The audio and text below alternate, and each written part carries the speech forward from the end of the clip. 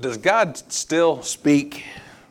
You know, in the Old Testament, he spoke to Moses out of the burning bush. He spoke to the prophets.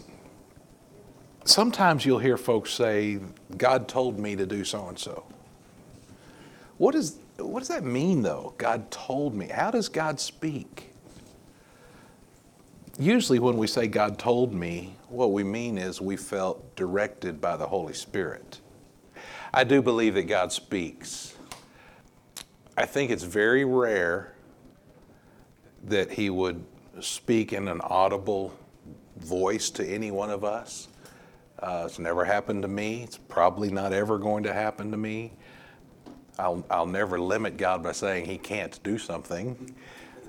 But I think the way that God speaks to us is exactly what Richard was describing. He speaks to us through what we call his word. It's called his word on purpose. That's how he speaks.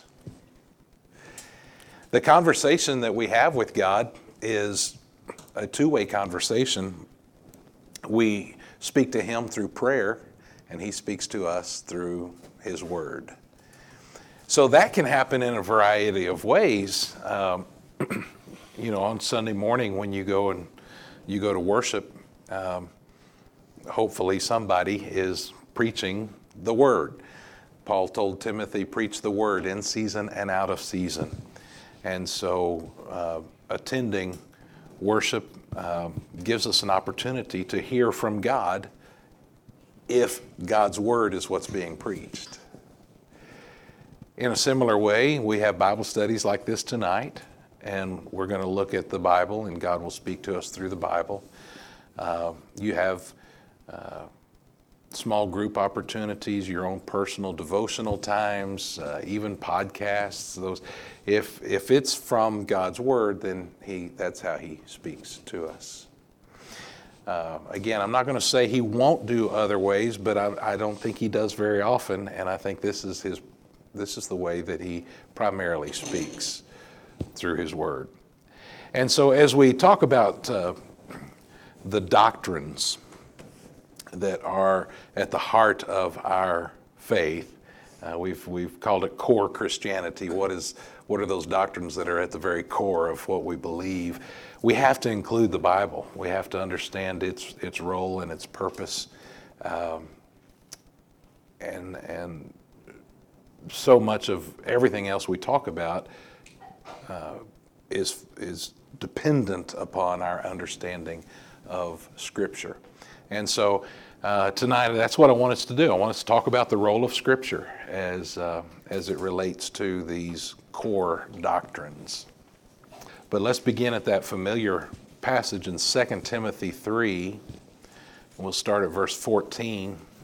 Paul is actually preparing Timothy for the last days, to be honest. He says, you know, when the last days come, things are going to get pretty crazy, and folks are not going to, they're not going to listen to God. They're not going to care about the truth.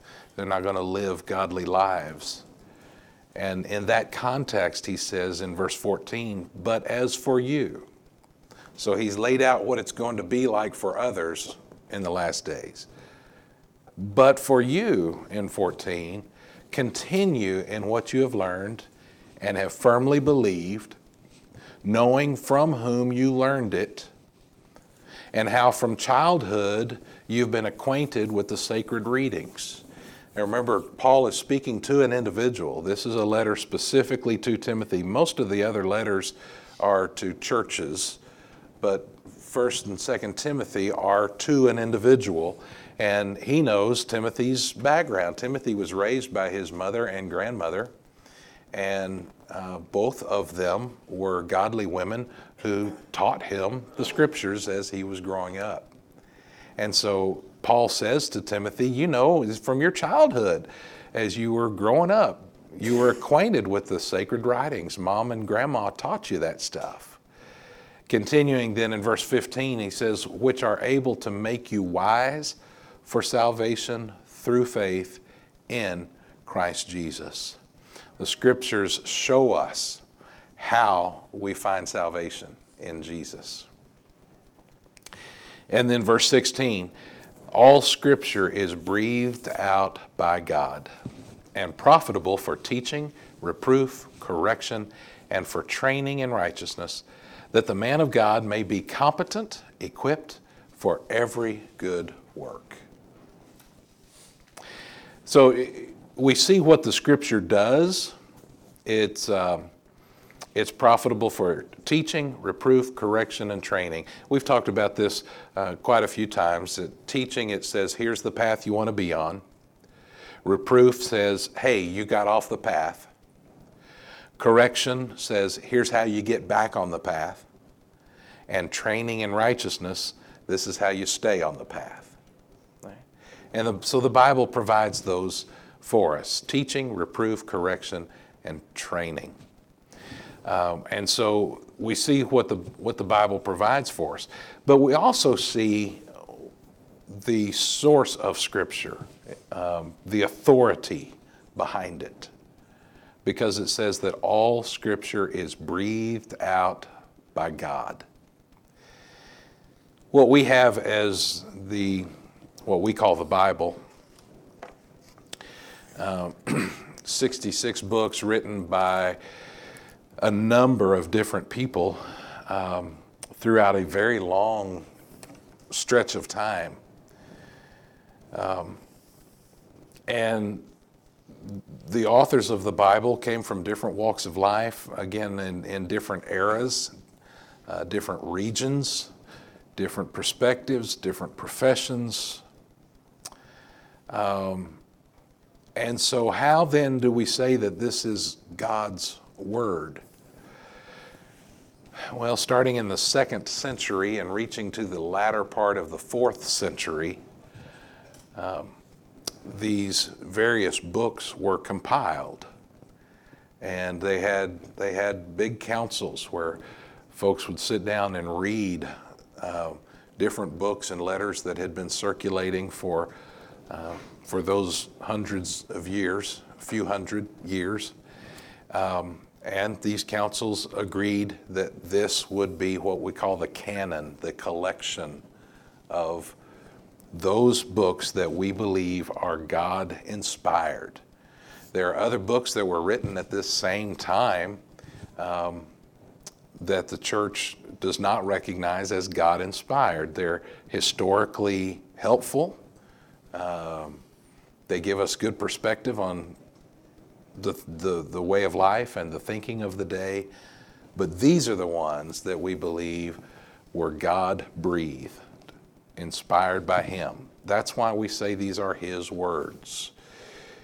A man used his hand to put the ink on the paper.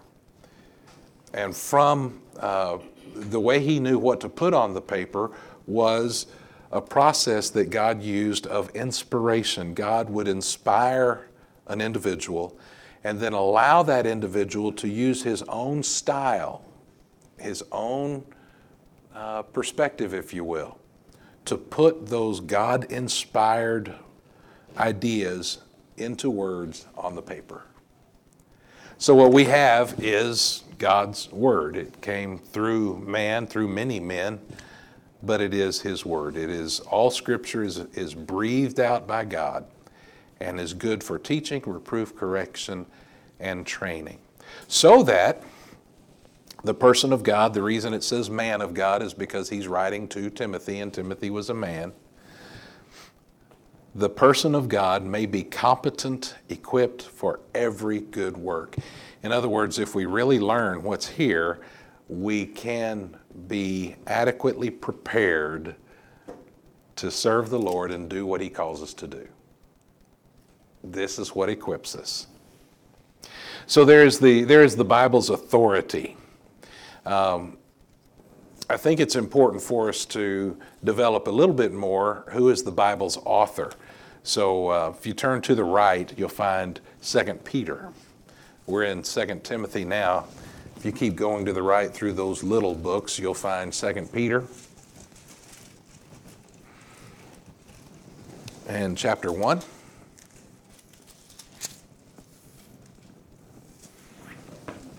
Now, this book is this letter is different. It's not First and Second Timothy were written to Timothy. First and Second Peter are not written to Peter, but they're written by Peter. So the titles are sometimes confusing because we use it in different ways. But this is a letter written by Peter, and in 2 Peter chapter 1, verses 20 and 21. Knowing this, first of all, that no prophecy of Scripture comes from someone's own interpretation. For no prophecy was ever produced by the will of man, but men spoke from God as they were carried along by the Holy Spirit. Peter is talking about prophets specifically, but as he's talking about prophets specifically, we get a glimpse of how sending a message to God's people works. In the Old Testament, God would inspire the prophet, tell the prophet what to say. The prophet would then pass that message along to the people. And that's how it works in the rest of Scripture. When Peter was writing that, he didn't have all these other New Testament books yet. We do, and it works the same way. God inspired the messenger to write the words, and in so doing, then the messenger gets the message to God's people. That's how God reveals himself. It is, the Bible then is a letter from God through others to us. And it is all directed by the Holy Spirit. You see that at verse 21. Men spoke from God as they were carried along by the Holy Spirit. So God is the author of Scriptures, and that tells us that they are reliable, dependable, true, and I would even use the word inerrant. That word got kicked around a lot about 25, 30 years ago. Particularly in Baptist life, we kind of started fighting over that word. One group says, we're better than you because we're more conservative and we believe in the inerrancy of Scripture. The other group would say, well, we're better than you because we believe God's word too, but we're not going to hold everybody to the same interpretation that would be implied with the word inerrancy, and it became a thing. But I think now that we're well beyond that struggle, I think we need to use that word again, because the word simply means there are no errors, inerrant. There are no mistakes in God's word. So we understand the Bible's authority. We've looked at the Bible's author. If we go to the middle of the Bible, we can look at the Bible's ageless truth in Psalm 119. Psalm 119. Psalm 119 is a fascinating psalm. When you get there, you'll see most likely your version, your edition, breaks up Psalm 119 into sections of 8 verses in each section. You may even see at the top of each section a strange word. That word is actually a Hebrew letter. And the reason it breaks it up like that is because Psalm 119 is fascinating. The first 8 verses all start with the first Hebrew letter.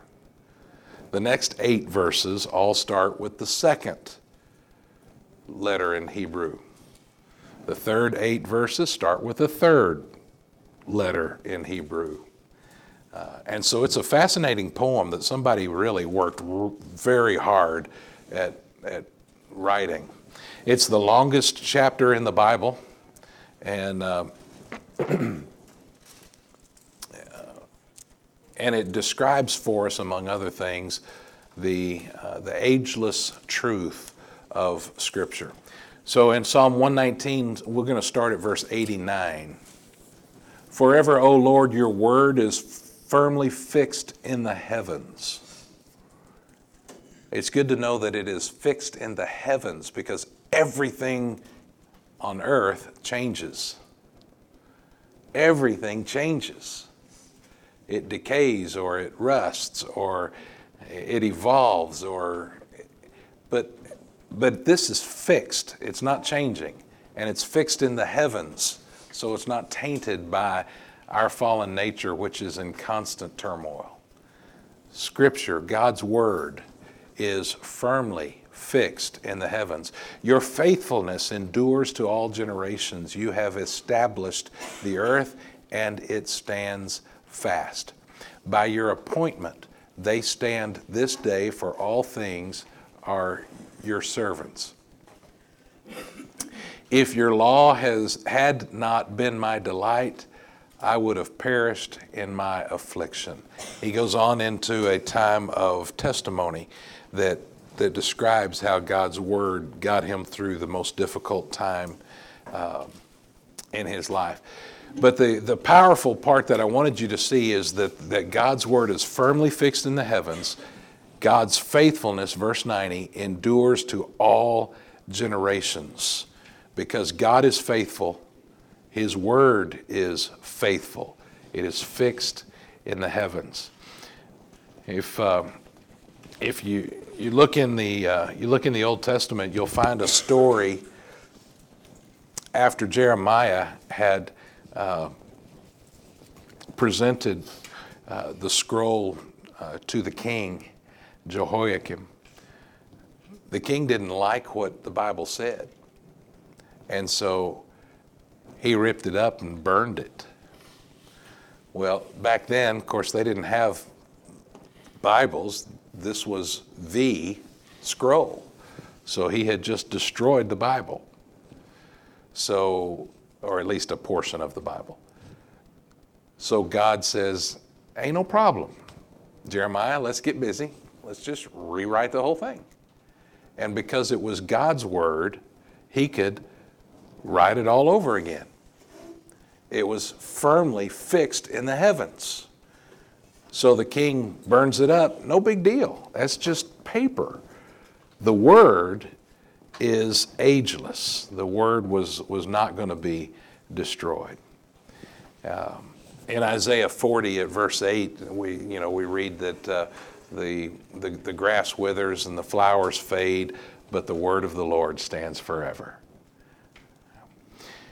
That's the reason that Scripture is at the heart of our faith, and that's the reason that this is one of the core doctrines that we need to include in our study of core Christianity. So we look at the Bible's authority, the Bible's author, the Bible's ageless truth. And then we really need to take a minute to look at the Bible's audience. While we are right here in Psalm 19, back up to the beginning of that psalm and look at starting at verse 9.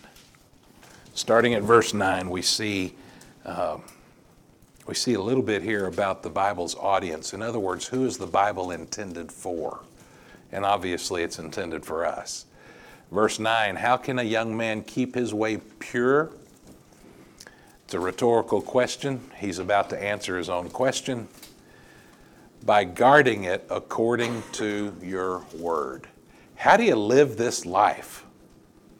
Well, by guarding it according to your word.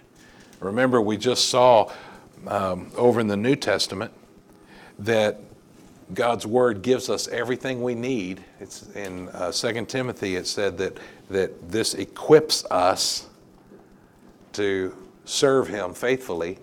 Same thing is being said here now in the Old Testament. It is your Word that enables me to keep my way pure. Verse 10, with my whole heart I seek you, let me not wander from your commandments. I have stored up your word in my heart that I might not sin against you. Blessed are you, O Lord, teach me your statutes.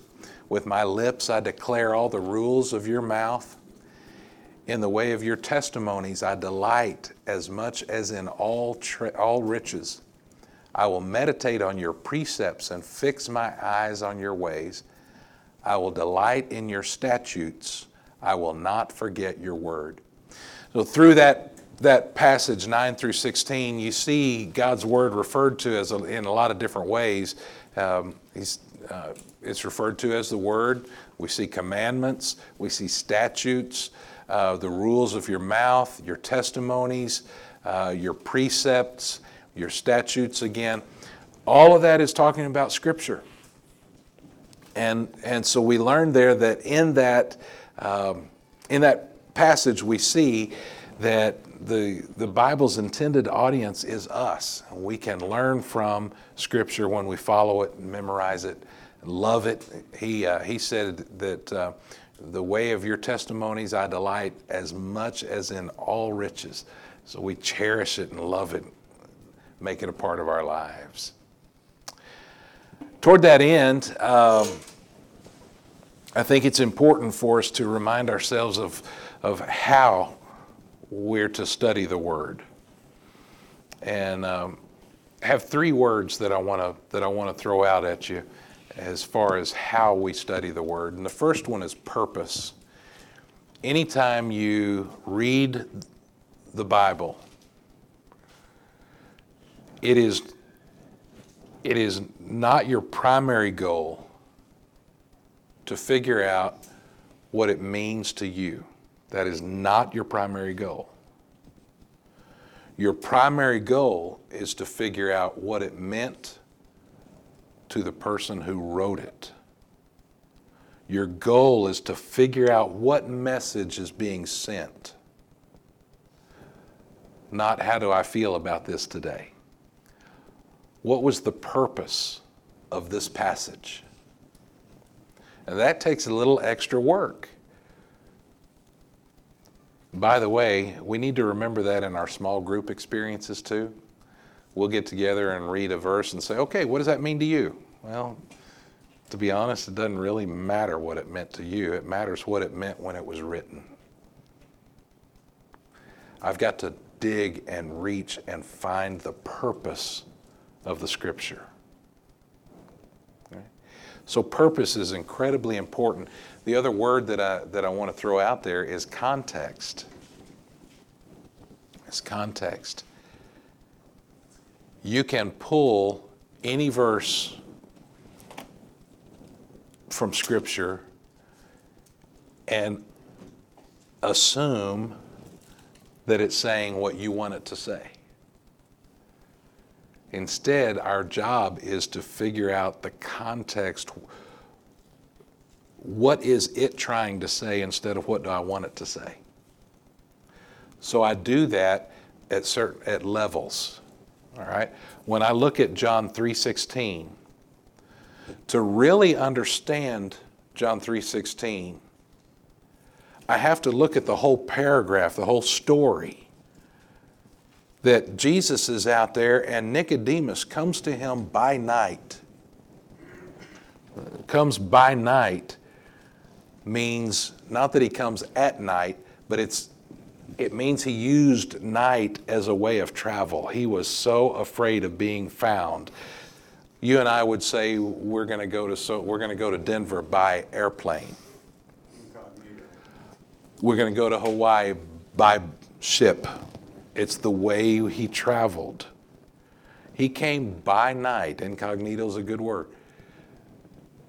Because he was a bigwig in Jewish life. For him to come to this troublemaker would have gotten him in trouble. So he comes asking, seeking truth, but this is a major ordeal for him. And Jesus says, dude, the way this happens is you got to be born again. Nicodemus says, what are you talking about? How can I be born again? And Jesus enters into a whole discussion about spiritual rebirth. It is in that context. God loved the world so much that he gave his only begotten Son, that whoever believes in him doesn't have to die, but you can live forever. But God didn't send his Son into the world to condemn the world. He sent his Son into the world that we might be saved. But not only is that in a context of a conversation, but it's in the context of the book of John. The book of John is a gospel. It is not prophecy. It is not poetry.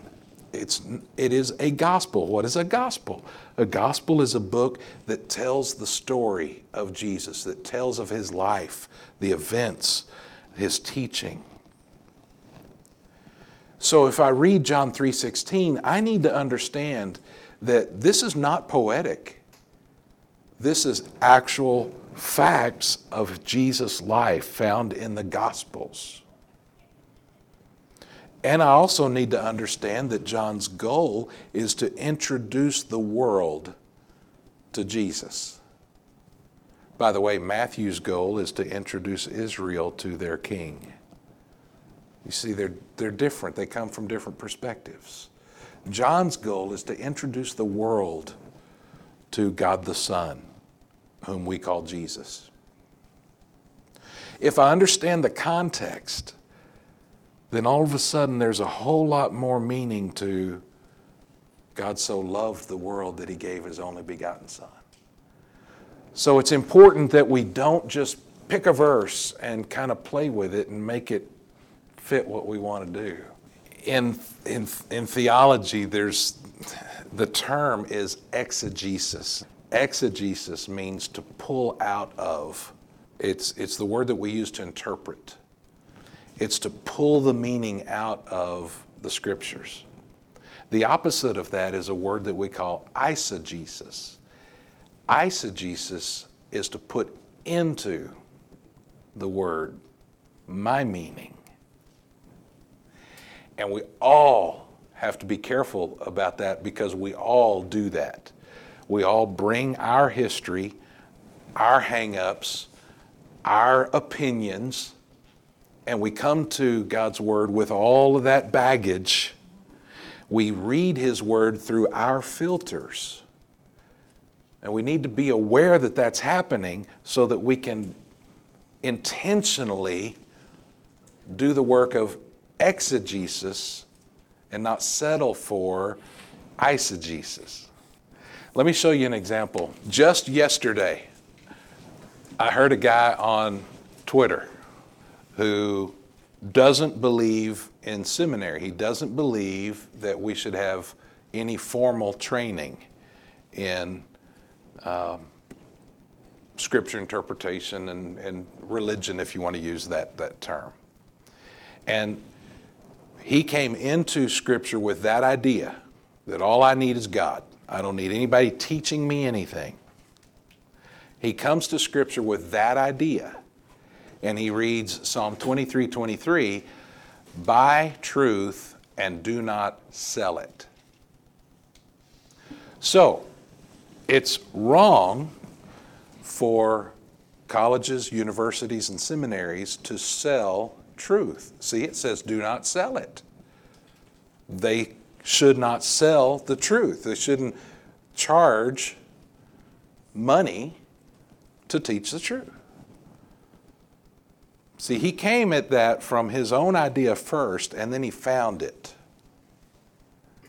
And if all you ever hear is the Bible says don't sell the truth, well, you kind of think maybe that guy's got a point. But if we look at it in context, that helps us avoid eisegesis, bringing our stuff to it. And it helps us with exegesis, taking stuff from it, and we read it in its full context. Listen to your Father who gave you life, and do not despise your mother when she's old. Buy truth, and do not sell it. Buy wisdom, instruction, and understanding. You buy those things that you need. You sell stuff that you don't need anymore. Right? What he's saying is collect it, get it, even if you have to pay a price for it, which, by the way, throws the other guy's idea out the window because he just told me to buy seminary education, but if there's nobody who can sell seminary education, how am I going to buy it, right? This has nothing to do with seminary. He wanted to make a point, and he found his point. What this is saying is, buy it. You pay whatever you have to pay to find truth because it's worth it. And don't sell it. It's too valuable for you to get rid of it. You only put in the garage sale the stuff you don't want. You only donate to the church the junk that you... Oh, I didn't say that. Buy truth. Don't sell it. You want it. You keep it. You pay for it because it's valuable. That's his point. See how important context is. And exegesis versus eisegesis. The third word that I just have to throw out, and then we'll be done. Purpose, context. The third word is genre. Genre. Style or form. The purpose of the writing. In music, genres are jazz, rock, reggae, country, gospel. Same thing in literature. There's a style or a kind. It's G-E-N-R-E, genre. And the reason that's important is, I already touched on it earlier, you're going to interpret the Gospels differently than you're going to interpret Revelation. Revelation is apocalyptic. It is, by definition, there are a great number of symbols in apocalyptic literature. Not in the Gospels. In the Gospels, it's reading a story of what happened. Grassroots. Yeah. Now the Psalms are technically songs. Since we don't have music, we would read them as poems. You know you don't read poetry the same way you read a story. Poetry is symbolic, and it's emotion, and it's creative. So you don't read that the same way you read prose. Prophecy. Prophecy is God's revelation of himself to his people. Prophecy, by the way, is not always telling the future. There's more to prophecy. Prophecy is God revealing his plan to his people. So when we read Jeremiah, Isaiah, Ezekiel, we're going to read that as God revealing his plan through this prophet to his people. We're going to understand it in the context of the time in which God was speaking. Something was happening at that time that prophecy was addressing. We're going to interpret that completely differently than we're going to interpret the first 5 books of the Bible. The first 5 books of the Bible are not prophecy. They're what we call, usually we call it history. The Pentateuch is the word we use for those first 5. And it's, Genesis tells the story of how everything got started. Exodus tells the story of how the people left Israel. Then Leviticus, Numbers, and Deuteronomy, they're telling the story of how the people are wandering through the wilderness.